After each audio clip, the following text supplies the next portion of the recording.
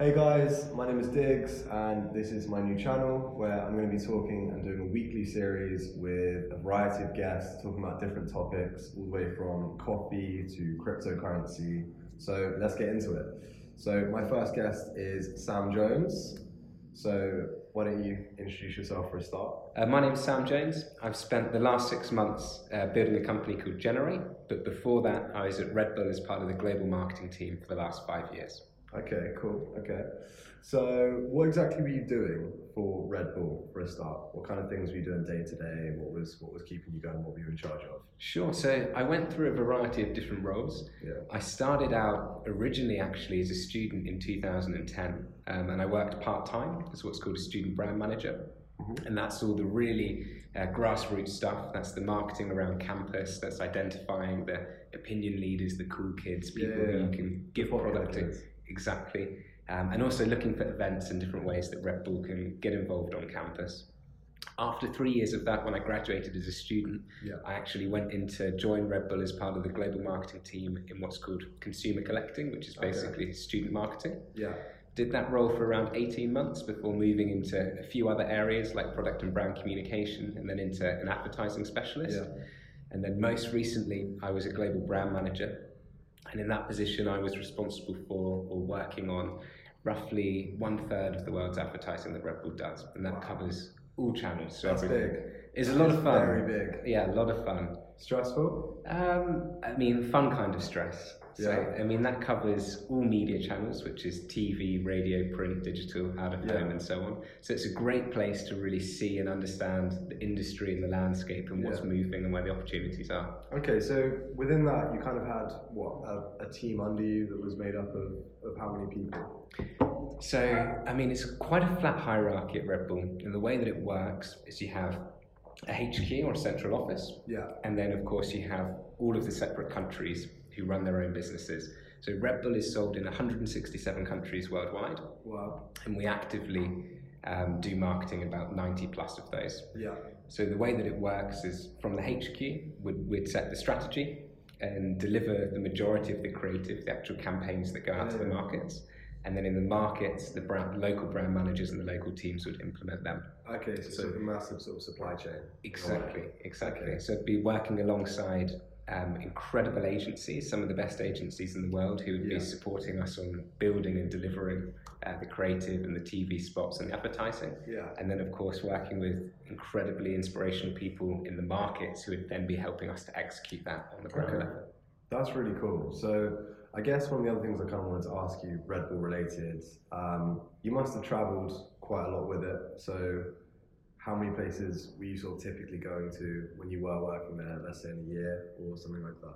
Oh, great question. So I was really, really fortunate. I was very lucky. I travelled a fair bit. So I got over to the US, to Japan, to all over Europe, hopping around. So I think I was really doing kind of 10 to 15 visits a year, or different trips. And I mean, it was just always incredible fun, of course, to get out, to see the people, to experience the countries, and see things in action. Cool. So was that kind of, you going to, because I mean, Red Bull's got all from surf, skate, to all of the crazy X Games type stuff. Those are the kind of things that you were attending, or were you kind of doing more sort of corporate stuff over there? Yeah, so every business trip is obviously work related. But luckily I worked on some really fantastic projects. So things like Red Bull cliff diving, where we have some of the world's best cliff jumpers, basically, or high divers, jumping from 27 meters high. Visited those events with things like Red Bull Air Race, where we have 14 of the world's best pilots flying at 200 miles an hour, 10 meters above the ground. That's crazy. Around a course of inflatable pylons. Of course, traveling around, seeing some of those events, speaking to the teams, asking them about the campaigns, what went well, what went wrong, what do we need to optimize for next year. So it was a mixture of work and pleasure. That's pretty crazy. Sure. That is pretty crazy. So within that, I guess it's kind of the case of if you can tell it or not, you must have some pretty good stories or some stuff that the ones that you probably can share. Is there anything you can say? Yeah, I mean, well, there's so many incredible experiences. I think one which is quite funny would be I went to the Formula One after party after the British Grand Prix a few years ago, and it was when Vettel came first and Webber came second. So what happened was all of the celebrities were coming to the Red Bull party. That was the place to be. And I'll never forget, I went to the toilets. I just went to the urinal, like all gents would know. And I was standing there, and on my left-hand side was Sebastian Vettel, and on my right-hand side was Hugh Grant. And I was standing between these guys, and I thought, God, what a bizarre situation to be in. That's crazy. Did you say anything to either of them? I wish I did. I wish I had a witty line, but no, nothing great there. That's actually mental. That's a pretty crazy story, to be fair. So, kind of following on from that, you kind of decided to leave Red Bull and go out on your own with Generate? Exactly. So basically, what I found was in this position at Red Bull, I was able to have this overview of the landscape. So I could see what are the issues in advertising, what are the opportunities in advertising. And what I recognized was that as of about 3 or 4 years ago, there was an obvious trend, which everybody knows about. And that's that brands and agencies were taking money away from traditional media like TV, and they were heavily investing online. And as a result of this, though, that meant that they were spending more and more money on showing people ads on computers, whether that's via Facebook or display banners, etc. But ultimately, from a consumer perspective, it felt like people were sick of this, and you could see that through the steady rise in ad blocking, to the extent that right now, 650 million people around the world are blocking ads. Really? So I thought, this seems really, really strange. There's this sense that brands and companies want to show more advertising, but consumers are fed up with it. So I founded Generate to try and solve this. So very simply, we want to change how online advertising works, because we recognize that people are fed up with it.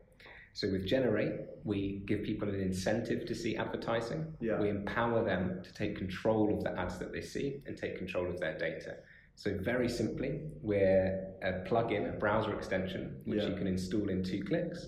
And as soon as you put us on your browser, you redeem money for every ad that you see. So the average user makes between £25 to £50 per month. That's pretty cool. That's pretty crazy as well. That's different. Yeah, I like that. It's really exciting. So we'll be launching in August as a soft launch, and then a full rollout late September. Cool. Well, everyone look out for Generate, I guess. So with obviously kind of the depth of knowledge you have in that kind of marketing ad space, what would you kind of say, because I mean, it is a pretty saturated industry right now, but there's a lot of young companies that come up and start an industry or an agency of that kind of spectrum. So what would you say kind of separates the good from the bad within that?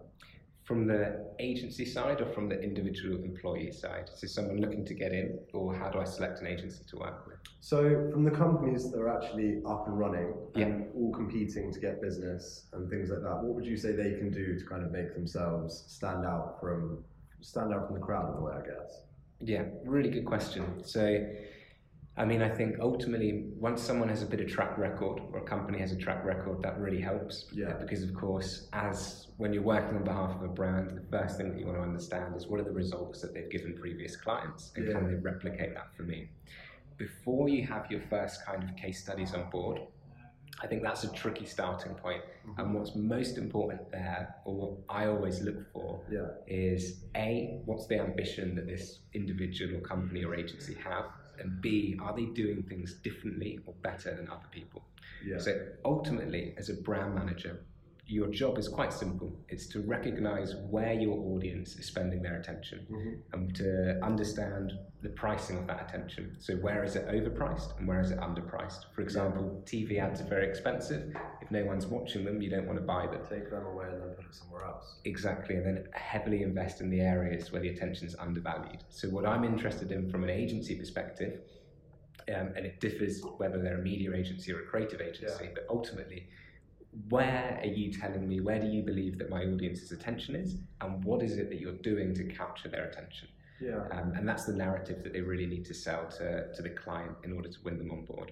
Okay, yeah, because I feel like there's so many different buzzwords that are always thrown around within that kind of industry that so much of it seems quite fluffy, whereas it's quite hard to actually cut down to the core of it. So it's difficult when you go for a meeting with someone and they say, we can do this, we can do that. But there's no deliverable they can actually show you. It's all very much just up in the air. It doesn't actually exist. So I guess it's kind of what have you found are sort of maybe let's say 3 or 5 of the biggest sort of recurring themes and issues within marketing and dealing with agencies and people like that? It's a really interesting question. So I On the completely, spot slightly. totally fine. I completely agree with you in the sense that there's so many buzzwords and there's so many people out there trying to mystify what marketing is, and they're throwing around CPM, CRM, DSP, SSP, all these acronyms to almost try and confuse the client. Yeah. Ultimately, the only thing that matters at the end of the day is what are they showing to the consumer, where are they showing it to them, and is it strong enough or emotional or powerful enough to make that consumer buy into the message, be it purchase a ticket, purchase a product, or do the action that they want them to complete. So ultimately, I always try to, just like you said, cut through all of the fluff and really understand what are we doing, and is it strong, is it powerful, is it emotional? So that's the very first thing. And then the second point, when it comes to kind of following up from that question with what's wrong with agencies or wrong with the industry, I think there's an enormous, there's a type of self-indulgence that we have in marketing and advertising. And you can see that very simply by looking back at Cannes Lions, so Cannes being the world's largest advertising festival. If we look to last year at the campaigns which won the most awards, one of the campaigns which I think was actually the most awarded was Fearless Girl, and that's that statue of the bronze girl standing on front of the bull on Wall Street. I'm sure you remember that powerful pose. Fantastic campaign, everybody loved it. McCann, who were the agency responsible for it, they were lauded. They won award after award. Everyone was screaming, this is fantastic, this is great. But the question I have is, does anybody remember the name of the company who paid for that campaign to take place? That's part of the problem. So there's this sense that the campaign, which is winning all of the awards, actually did nothing to drive the bottom line of the business. So for me, a successful agency or a successful campaign, it doesn't have to be flashy, doesn't have to be big, doesn't have to be sexy. They have to deliver results. And I don't mind the mechanism that they use for doing that, as long as it's efficient and effective. Cool. I really like that. I do actually really like that. So I guess we'll try and round it up. So if you had to say, another one to put you on the spot, so I'm sorry, your 3 golden rules to you personally about anything to do with work. So what drives you, what motivates you, what do you always hold closest to your heart when you do something? So I would say it depends what hat you're wearing, obviously, and what exactly you're trying to do. But from a marketing or advertising side, the golden rule is always put yourself in the shoes of the consumer. So forget about all of the jargon that we spoke about and really think, is this powerful enough to make me click on it or make me want to find out more or make me want to do something? On a personal side, I would say the one attribute that's really got me the furthest is just having determination. So I think it's very popular for people to say, be passionate, always have passion in what you do. And that's completely true, it's absolutely great.